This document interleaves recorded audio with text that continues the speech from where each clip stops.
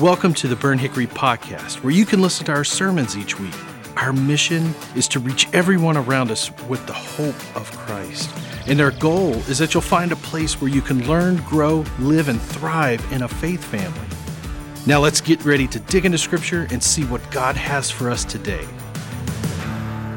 Well, good morning, church. It is great to be with you this morning. Before we jump into the message, I want to tell you about a Sunday that is coming up in a couple of Sundays. On the 28th of this month, we are going to have a Sunday that we celebrate baptism. Now, I know a lot of you are like, well, Matt, we do baptism all the time. Yes, we do. But this particular Sunday is going to be all about baptism, all right? It's going to be all about baptism. We're going to talk about it. I'm going to speak on it. We are going to have baptisms in every service, and we are going to have an incredible day of celebration and excitement that day. Now, I tell you that for a couple of reasons. Number one, I know there is a lot of new people that are at Burn Hickory, and with that comes a lot of you that have never taken that step to publicly proclaim your faith. You have never, since you have given your life to Jesus, you have never been baptized. Now,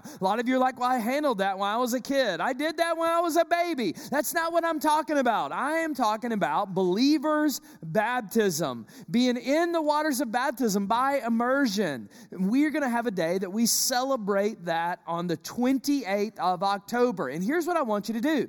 Number one, if that is you, I want you to get signed up. You say, Matt, how embarrassing is that? I'm old. I've gone this long. I've made it this long. Okay, it is time for you to step into obedience. Amen? This is your day. We're going to baptize people that are young, in the middle ground, and we are going to baptize some old people that day, all right? It's going to be for everybody that day. So there's a QR code on the screen. If that is you, we want to make sure we're making all the preparations possible for that. We want to give you a couple of weeks to get the family here, to give them the online access to how they can watch that, and we want to have a day that we celebrate. It's a great day for your whole family if y'all haven't chosen to do that, or if you have just been putting it off, all right? So there's your public service announcement for the day. It is going to be a great, great day. Amen. If you got any questions, reach out to us. If you want to reach out on that QR code, somebody will follow up with you in the next couple of days. All right, deal?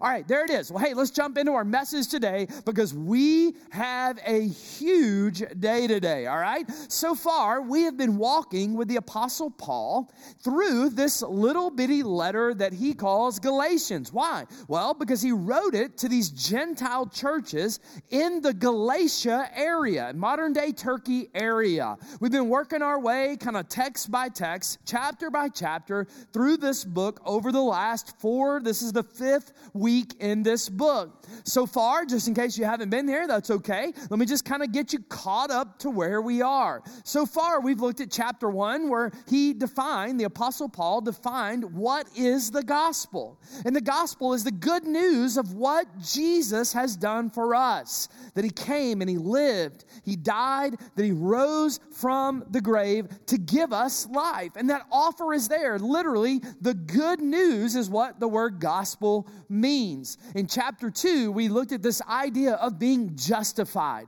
And justified means that through the gospel and what Jesus has done for us, when we turn our lives over to Jesus, and only when we turn our lives over to Jesus, Jesus has given us freedom. God, the Father, has stamped on our life the rightness of who Jesus is. That's what righteousness means. That's what justification means. And God justifies us. The judge, God, proclaims over our life, not guilty.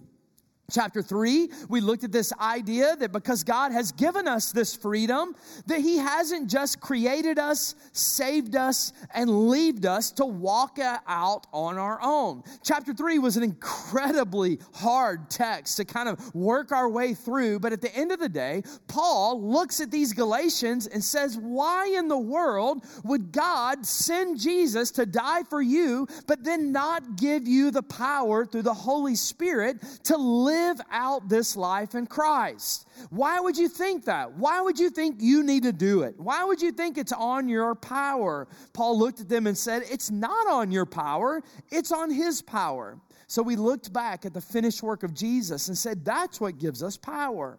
Last week, we turned the corner a little bit and we saw Jesus, we saw God from a different perspective, right? All the way up to chapter 4, we saw God as the judge that proclaims us righteous. Last week, we got to see God as the Father that adopts us. The Father that gets down off of the podium and He wraps His arms around us and He invites us into His family. We see this through the power of Jesus. We see this through the privileges that the Holy Spirit gives us. And then we left last week on this idea of God has done all of this, and our role is now to live it. Our role is to walk it out. Our role is to, as the family of God, step into the life of a believer in His power and not on ours. So all of that gets us to chapter 4, the end, and chapter 5. You got a copy of Scripture today? I want you to go ahead, turn with me to Galatians chapter 5. Galatians chapter 5, and we are going to watch today the Apostle Paul describe to us exactly what it is the Holy Spirit plays and what His role is in our spiritual life. And Paul is about to show us how necessary the Spirit is and what the Spirit can do and how that we, as believers in Jesus, we that have access to God's power and to His promises. Now, if you've been in Bible land for a while and you've studied Scripture for a while, anytime someone says Galatians chapter 5, the first thing that pops into your mind is the fruits of the Spirit, all right? It's the fruits of the Spirit. And I want to tell you, we are going to get to the fruits of the Spirit, all right? But I also just want to tell you this. Don't write this passage off just because you've heard it, okay? I want you today to do everything you can to try to see it just through a fresh perspective in chapter 5.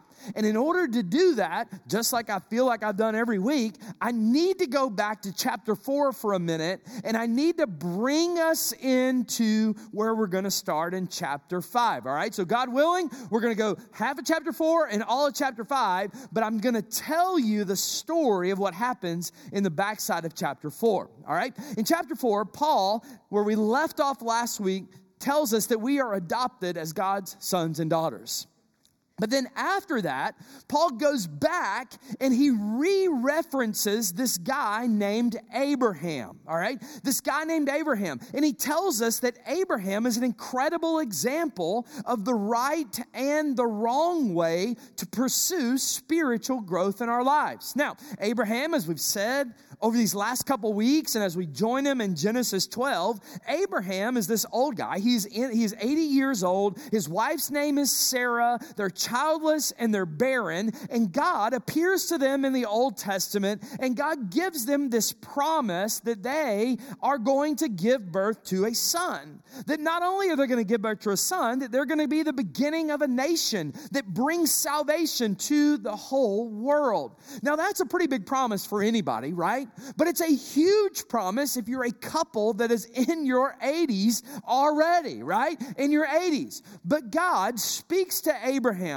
And in fact, Abraham then believes God in faith. Let me just read you a quick verse out of Genesis 15 where we catch up to Abraham. It says this, Genesis 15 verse 6 says, Abram believed the Lord and he credited, that's the God, and God credited it to him as righteousness. So when Abraham believed God, God placed His righteousness on Abraham. Why? Because he believed God. He trusted in God. God gave him that righteousness. But God also did something else in his life. God, secondly, gave Abraham and Sarah the ability for their sterile bodies to produce life, right? To produce life. And Paul looks at this message and looks at this story all the way back to the beginning of the nation of Israel and tells us and tells the Galatians that this is exactly what your salvation looks like. So, Matt, how does that look like my salvation? It's exactly like our salvation. You see, Abraham believed God, and God proclaimed him righteous. We believe God through Jesus and what Jesus has done for us, and God proclaims his righteousness over our life. Abraham believed God, and God gave him the ability to produce fruit, to produce spiritual life, and to walk in him, and to have a son. God does the same thing in our life. When we believe Jesus, he gives us the ability to walk out our faith, to produce fruit, to give life, and to walk with him. But here's the problem that Paul says in chapter 4, and I got to build this to get into chapter 5. The problem is, even though God gives us those things, we as believers, as well as just people, we try to take matters into our own hands. We try to live out our faith on our own. We try to live out our faith by trying harder or maybe even helping God out. Well, that's exactly what Abraham and Sarah did. Some of you know the story. In chapter 4, Paul goes back and he tells the story of how Abraham, even though he was gifted righteous, even though God had given him this promise of a child, that Abraham and Sarah took matters into their own hands. You say, well, man, how did they do that? Well, God, for 25 years, made Abraham and Sarah wait. But after 25 years, Abraham and Sarah said, hey, enough's enough, God. We're going to help you out with producing this child. You say, well, Matt, how do you do that? Interesting you asked that. Here's how the story went down. Sarah, Abraham's wife, came up with a plan. She said, okay, Abraham, I want you to take our young, beautiful servant named Hagar, and I want you to have a child with her. Abraham obviously didn't argue a whole lot with the plan, right? And so Abraham and Sarah ends up coming up with this plan, and Abraham has a child with the servant Hagar. But once again, God is looking at them going, listen, I had a plan, and I'm so much better than that in accomplishing my plan. And God looks at him and says, this is only going to cause you strife, and it's only going to cause you more work. And this child that he had with the servant named Hagar, this child's name was Ishmael. Ishmael. Now, if you know anything about history, Ishmael is where the nation of Islam, the Islamic nation, looks back to their whole heritage. So when we look at this whole heritage and trace the religion of Islam, we see it through this historic event. And Paul is reminding the Galatians and us that when you try to take matters into your own hands, into your own power, it always brings strife and hate and fatigue. It always brings this works-based living, and it always brings consequences. Why? Here's why. Because all of us, if we operate in our own striving and our own zeal and our own knowledge, none of that stuff will bring us any closer to God than we already are apart from the Holy Spirit. And it's the struggle that's been on this planet from day one of Muslim and Christian relationships. You see, the whole Muslim religion is based off of works. It's based off of, I will do this and I will handle that. But God is telling us, and Paul is telling us, even in this story, when you try to take matters into your own hands, it does not produce salvation. Now that leads us to chapter 5. All right, that leads us to chapter 5. But I just couldn't leave that out because it's such an integral part of who we are and our world is. Chapter 5 is where Paul begins his conclusion to this small little 6-chapter letter. Now, you say, Matt, he's starting his conclusion already? Yeah, Paul's a pastor, and anytime a pastor says in conclusion, it means nothing, right? That's just kind of how things work. But Paul jumps into this letter, and so for the next 2 weeks, we're going to see if we can work our way through it. But let's jump in, Galatians chapter 5, and let's see what Paul is telling us after he says, quit trying to strive on your own. It will never work.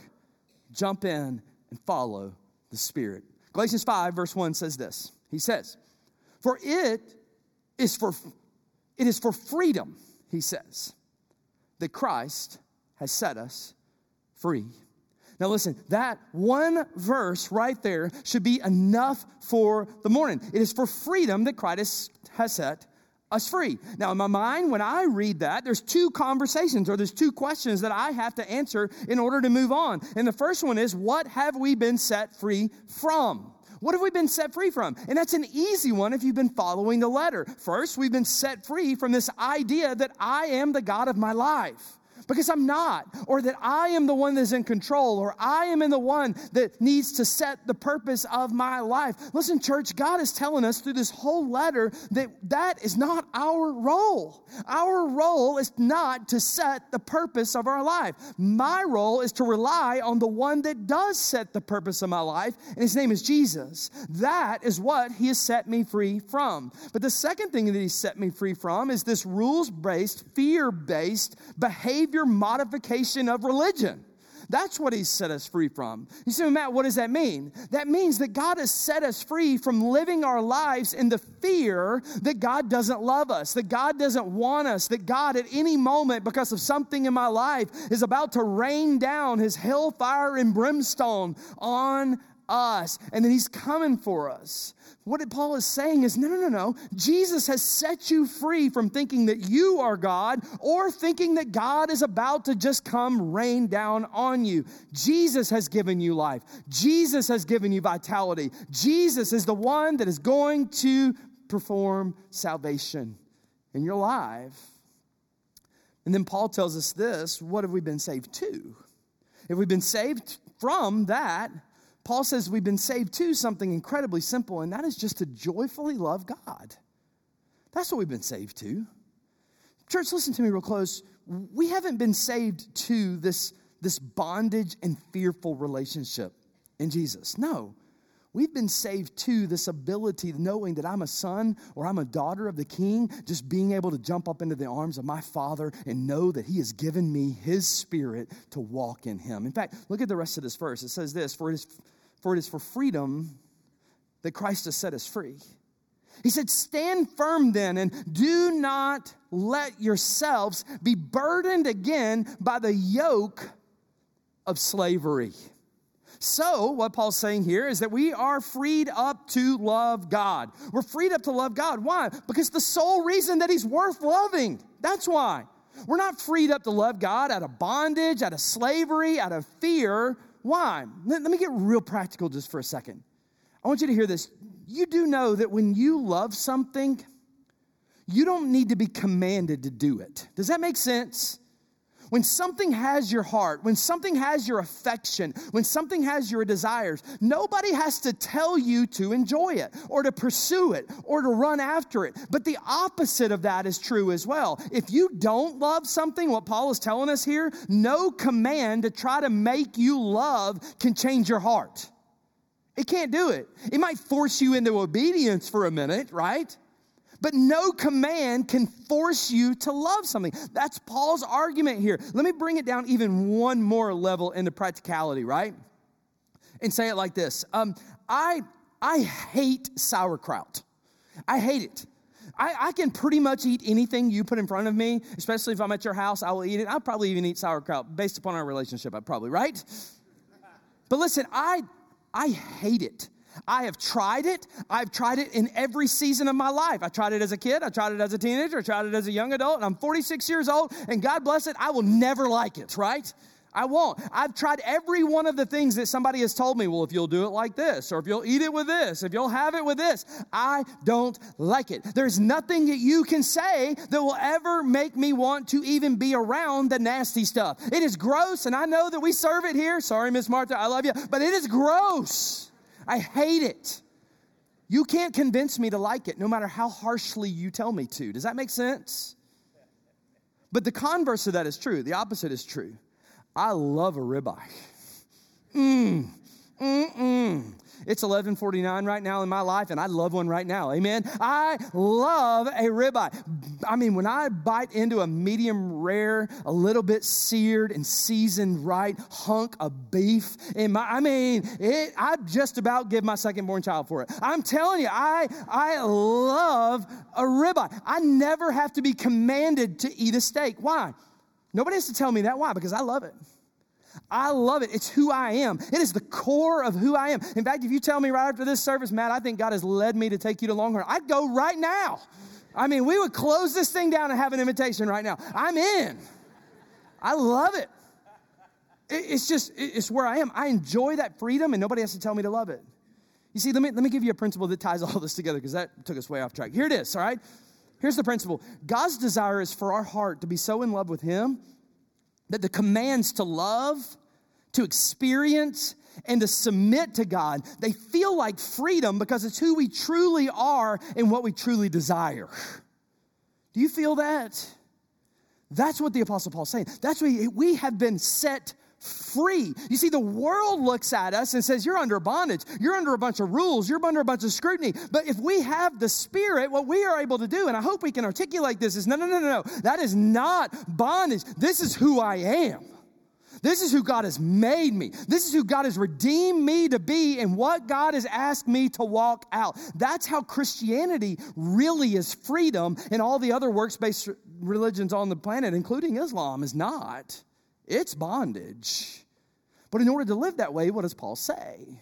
Paul says that we have to stand firm. That's what we just saw in the verse, right? We have to stand firm. Now this word stand firm is really a military term that means that we need to fight to stay within the faith. That's what it means.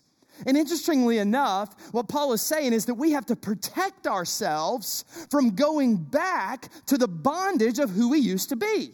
What? Prior to being adopted, prior to being justified, prior to knowing what the gospel is. So Paul is looking at us and going, look, you have to fight for that because there is a battle for your soul going on. And unless you actively keep yourselves in that lane, we as human beings, we're all the same. We will drift back into the oldness. And the oldness is either legalism, thinking that I can do it on my own because I'm God, or it's the legalness, or it's me just doubting God even likes me. That's where we'll drift to. It's kind of like that we're a car. You ever had a car with a bad alignment? No, Matt, this is West Cobb. No, I know. I grew up, right? Have you ever had a car with a bad alignment that the moment you let go of the wheel, you're in the peanut field ditch, right? You know what I'm talking about? That's what Paul is saying. Paul is saying that we are being pulled. We are being pulled at all time. And our role is to keep our hand on the wheel. Because if we don't keep our hand on the wheel, we're only going to see God as judge and never see him as father. And we're only going to see God as an out-of-date tyrant in the sky with a bunch of rules that wants to rain on our parade. But Paul is saying, no. You have been set free from something new. You've been set free from the falseness of this world. And you have been set free as sons and daughters of the King to enjoy the empowering of the Holy Spirit in your life, so enjoy it. In fact, go to verse 6 and watch what he says, because we have the Spirit. It says, for through the Spirit we eagerly await by faith the righteousness for which we hope. In other words, hey, it might be good right now, but there's coming a day, amen? There's coming a day we'll be fully sanctified. For in Christ Jesus, neither circumcision or uncircumcision, that's their issue they're dealing with, a little not ours, but right? For in Christ Jesus, neither circumcision or uncircumcision has any value. The only thing that counts is faith, expressing itself through love. Now, this is important because notice what it is that spurs our growth in God. What spurs our growth in God is the fact that God has planted into us the Holy Spirit. And it's our desire to see him move, to see him work in us, to move through us in what, Paul says? Paul says it's in love. It's in love, right? So what motivates us to walk with Jesus, listen closely, is not a try harder attitude. It's not. I know some of you grew up in this church, maybe not this one, but a church, that this was life, right? What motivates us to walk with Jesus is not a try harder attitude. All a try harder attitude does is it doesn't last. It turns us into legalists. It turns us into burnout. It gives us pride. And really and truly, it just makes us a judgmental jerk. That's what it does. But also what Paul is saying is what motivates us is not just seeing the scary judgment day that's coming, right? Because that's the church that some of us grew up in. That it was all about God will judge you and God's judging you and God's judging you. Well, listen, I get that there may be a little bit of a, hey, I'm going to scare the hell out of you a little bit kind of conversation, right? Trail of tears, whatever it is that's out there. I get it. But what it's saying is this. While those things may be like good, like little, hey, jolt you for a second, those are not the motivators in our life that are going to cause you to continually fight for the faith. They're not. But what is? It's the love of God. It's what Christ has done for us. It's what Christ is doing in us. Real love and real faith for God only grows in the security of who God is and how he loves for us. And real love only comes from us realizing that yes, God is the judge, but yes, God is the Father. reaches in and he grabs us and he takes us home. He takes us home. Well, one writer said it like this week. I don't have a whole lot of time, but I'm going to say it anyway. He said it like this. God does not primarily motivate us with the carrot of heaven to entice us. I love that imagery in my mind. Or the stick of hell to scare us. No, he said. God took the stick of hell and beat Jesus with it, and he gave us the carrot of heaven because that's what Jesus deserved. And therefore, we should walk our lives out in love and devotion inside the spirit of who God is. You see, the only lasting motivation is that God has given us his spirit.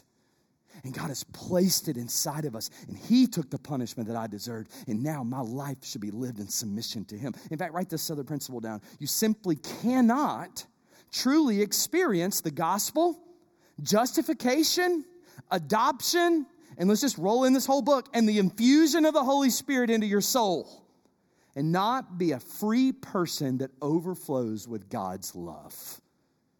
You can't. That's the whole book has built towards that one principle. Here's what that says. You cannot claim to be fully justified, be fully adopted, to have the Holy Spirit infused into you and it not make a difference in you. It changes you. It changes you. You're not perfect, but you have this desire to run after it. After all, verse 6 says the only thing that counts is faith expressing itself through love. So how do we walk in the overflow of that love? Well, Paul tells us in verse 16. He gives us the secret sauce of how that overflow works itself out in us. Here it is. Listen to this. Galatians 5:16. Paul says, so I say, walk by the Spirit. Walk by the Spirit, and you will not gratify the desires of the flesh. Now, this word flesh, it's a confusing word. It's the word sarx in Greece. It doesn't mean like this stuff that covers our body. That's not what he's talking about here. The word flesh right here is the unrenewed part of us that still desires sin. I got news for you. I know you have been fully justified, but there is still a battle that is in your soul. It is still happening in your soul. And flesh is this unrenewed part of us that is yet to be filled with resurrection power. He goes on like this in verse 17. He says, for the flesh... Listen to this, man, teenagers. Please take your earphones out and listen to this just for a minute, and then you can put them back in. All right, here it is, all right? He says this. He says, for flesh desires what is contrary to the Spirit. And the Spirit is what is contrary to the flesh. They are in conflict with each other, so that you are not to do whatever you want. Oh, my goodness, if we could just hear that over us, right? You're not. That means this. There is this internal battle in your soul. There's an internal battle between the Spirit that has set you free and the flesh that is dragging you down. And here's the problem with the battle. Both of them are trying to promise to us the same fulfillment. You do realize this, right? That everything that God creates, Satan counterfeits. And everything that God has so richly given us, Satan has come up with a counterfeit of it to try to entice us. And both of those things are battling in our souls, Christian or not, and trying to move us in a direction of fulfillment. And the counterfeit things that are in our life are the flesh, and they will not fulfill you. They won't. You say, man, what are you talking about? Okay, let me give you some examples. Well, no, I'm not going to give you. Let's let Paul give us some examples of the flesh, of these fruits of the flesh. Let me read them to you. Here's what he says in verse 19. He says the acts of the flesh are obvious. In other words, hey, we shouldn't have to cover this, but we are, right? That's what Paul says. You probably know them. Let me walk through them. The acts of the flesh are obvious. The first three are sexual. Why? Because fleshly living often shows itself more in this area than most. He says the works of the flesh are sexual immorality. That's any sexual intercourse outside of two married people, right? The second one is impurity, he says, and that's any unnatural as God has created it to be sexual relationship. That's what it means. The third one is debauchery, he says, and that is just uncontrolled sexuality. I will go where I want. I am free to do whatever I feel. God says, no. Those are fleshly, and while they may seem to satisfy you, they will not. He keeps moving. The next two in verse 20 deal with corrupt religion. The first one is idolatry, right? That's worshiping or loving anything more than God. The next one is witchcraft. You're like, man, I don't know any of those. But that's not really what it means, right? Witchcraft or sorcery just means any way of trying to manipulate God through dark powers, through circumstances, or even through rituals or superstitions in this. He's saying, look, you can look to those things all you want, but only God can give you what you need. Those will let you down. So he walks through the sexual ones. He walks through corrupt religion ones. The next 8 are super self-explanatory. They're all the relationship conflicts. He has to give us 8 of them because we're pretty much dysfunctional in this as human beings, right? He says the acts of the flesh are hatred, discord, jealousy, fits of rage, selfish ambition, dissensions, factions, and envy. Some of you are like, Matt, were you in the car with us on the way to church? No, but this is it, right? This is it. Those are relationship conflicts that come up in our life. Those are fleshly. They will not fill you. And then the last 3 have to do with substance abuse. Verse 21, drunkenness, orgies, and then I like the last one, and the like. Like he just kind of throws that one in, like, hey, there's a bunch of other stuff I don't even want to talk about, right?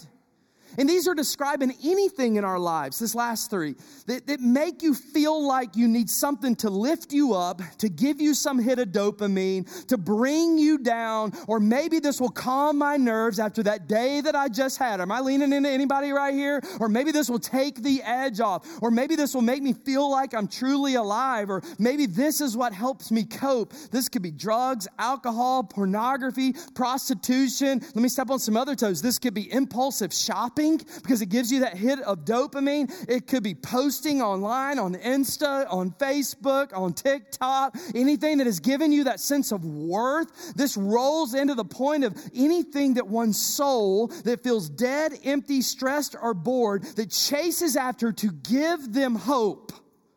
That's what he rolls into those 3.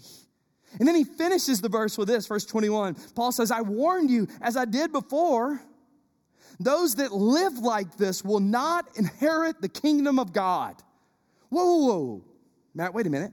I thought you said that our salvation was by grace through faith and we are locked into Christ. Yes, we are.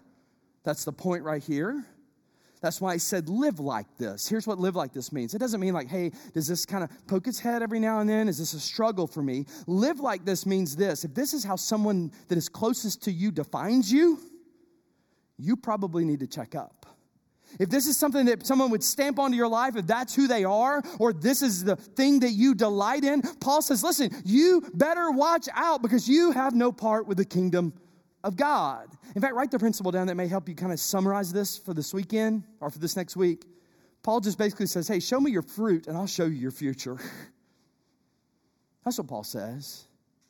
You see, your life is categorized. I'm not saying you don't struggle, all right? We all struggle. But if this categorizes your life, if worldly sexuality, corrupt religion, or relationship strife, or substance abuse defines who you are, then Paul says you better check up.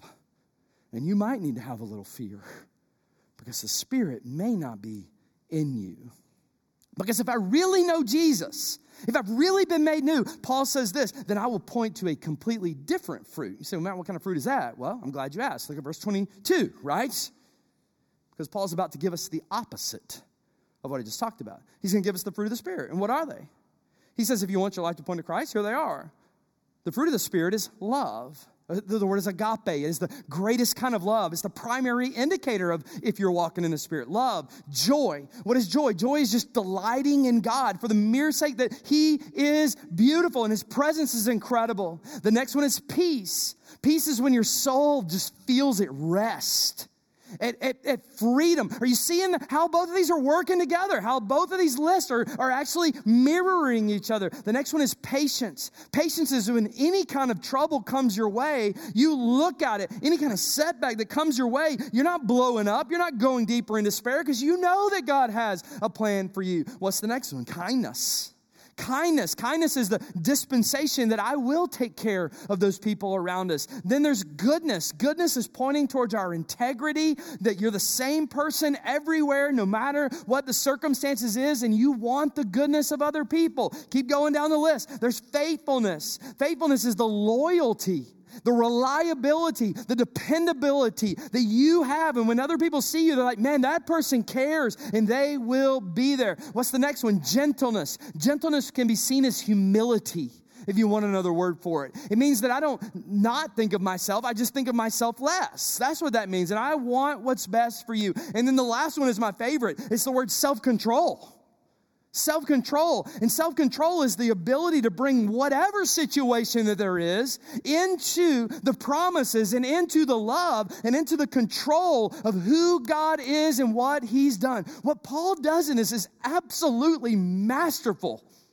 He shows us what it looks like to chase the counterfeit, and then he shows us what it looks like to chase the one that can actually give us life. And these are the descriptions of the Christian life. And then Paul finishes verse 23, I might add, a little bit sparky, a little bit arrogant, but I kind of like it. Here's what he says. He goes, against such things there are no laws.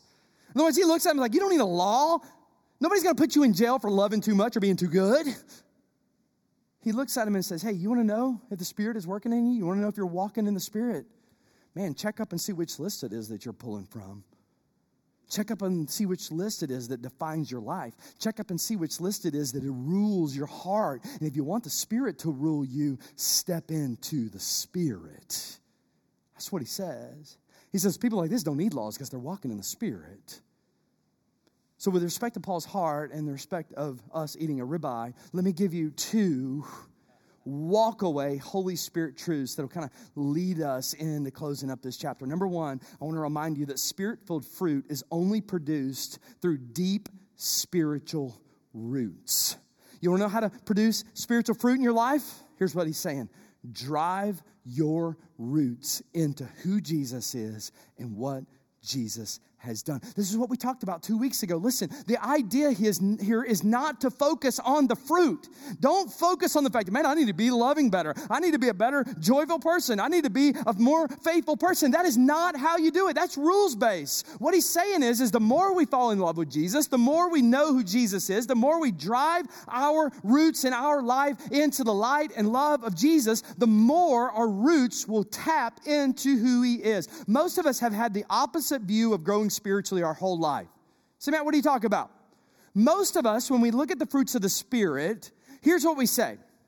Well, you know what? I don't have love, joy, peace, patience, kindness, goodness, faithfulness, and self-control. Practice that all week. Got it? All right? I don't have that. And so, Matt, I guess what you're telling me is I need to start working on that. No, that's not what I'm telling you. What I'm telling you today is that's not the start. What I'm telling you today is that we need to look at Jesus instead of looking at ourselves.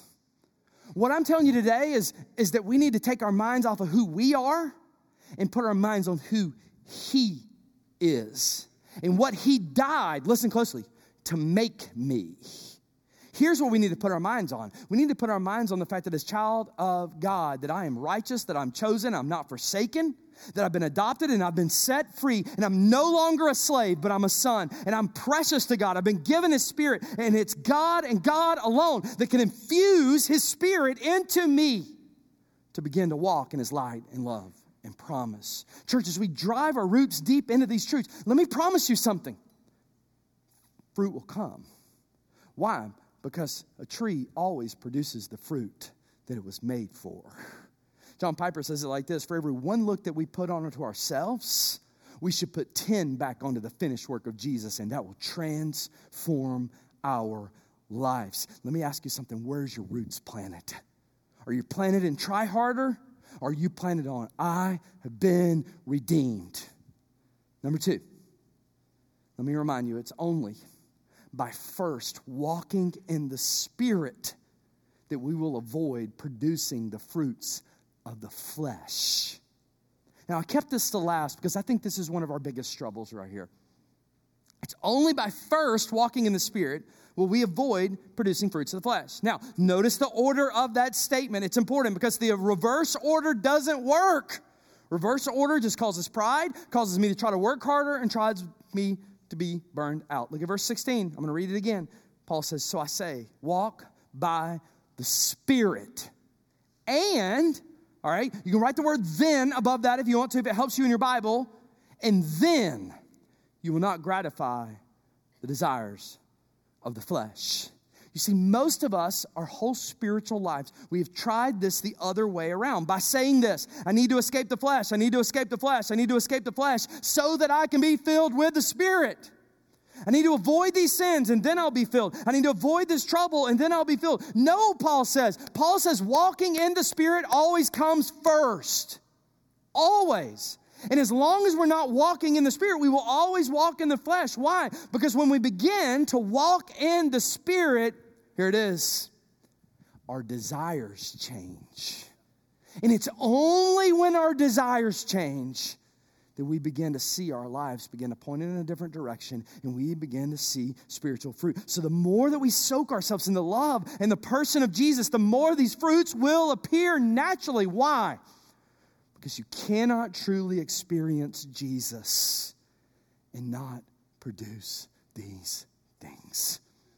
You can't. You say, well, how, Matt? What does this have to do with Jesus? This has everything to do with Jesus. Why? I want us to relook at those fruits of the Spirit for a minute, but I want us to look at them through the lens of Jesus. But why? Because these fruits are who Jesus are. They're who Jesus, they are literally the character of Jesus. In fact, look at him. Jesus is love, right? That's the first one. He's love. The greatest act of love is what Jesus did for me. God is love. Jesus is joy. Love, joy. Jesus is joy. Hebrews 12, for who for the joy set before him endured the cross, scorning its shame, and is sitting at the right hand of God. He is the joy to the world. Jesus is peace. He's not only the Prince of Peace, but he is the Savior that came to bring peace. Jesus is patient. How many times could Jesus have just walked away from me and walked away from you? But he's chosen not to. Jesus is kindness. Jesus is kindness. He is kind to us. In fact, it's the kindness of God that leads us to repentance. Jesus is good. Man, he is good. He is all good. Not only is he good, he is faithful. His arms are always open to those who come to him, who turn back to him. And Jesus, lastly, has more self-control than any other person on this planet. You say, Matt, why is that? Number one, he never sinned. He never fell to temptation. And number two, he did not take himself off the cross. You realize at any point, Jesus could have saved himself and not saved you.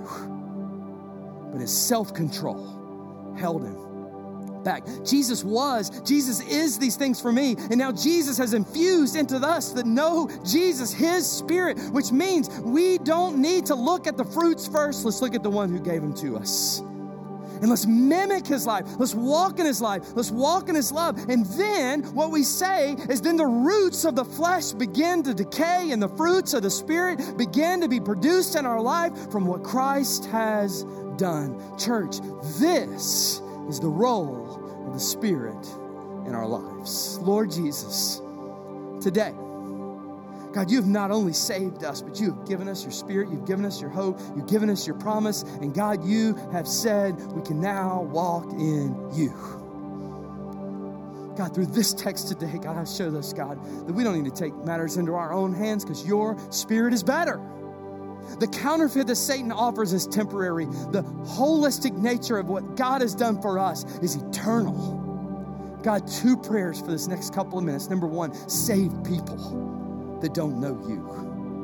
Bring them into a relationship with your Holy Spirit, God. Knock on the doors of their heart. Help them, God, surrender their hearts to you so that they may have life and life more abundantly. And second, God, those of us that do know you today, Jesus, help us to not walk in the flesh, but walk by the Spirit. Show us who you've made us, Jesus. It's in your name.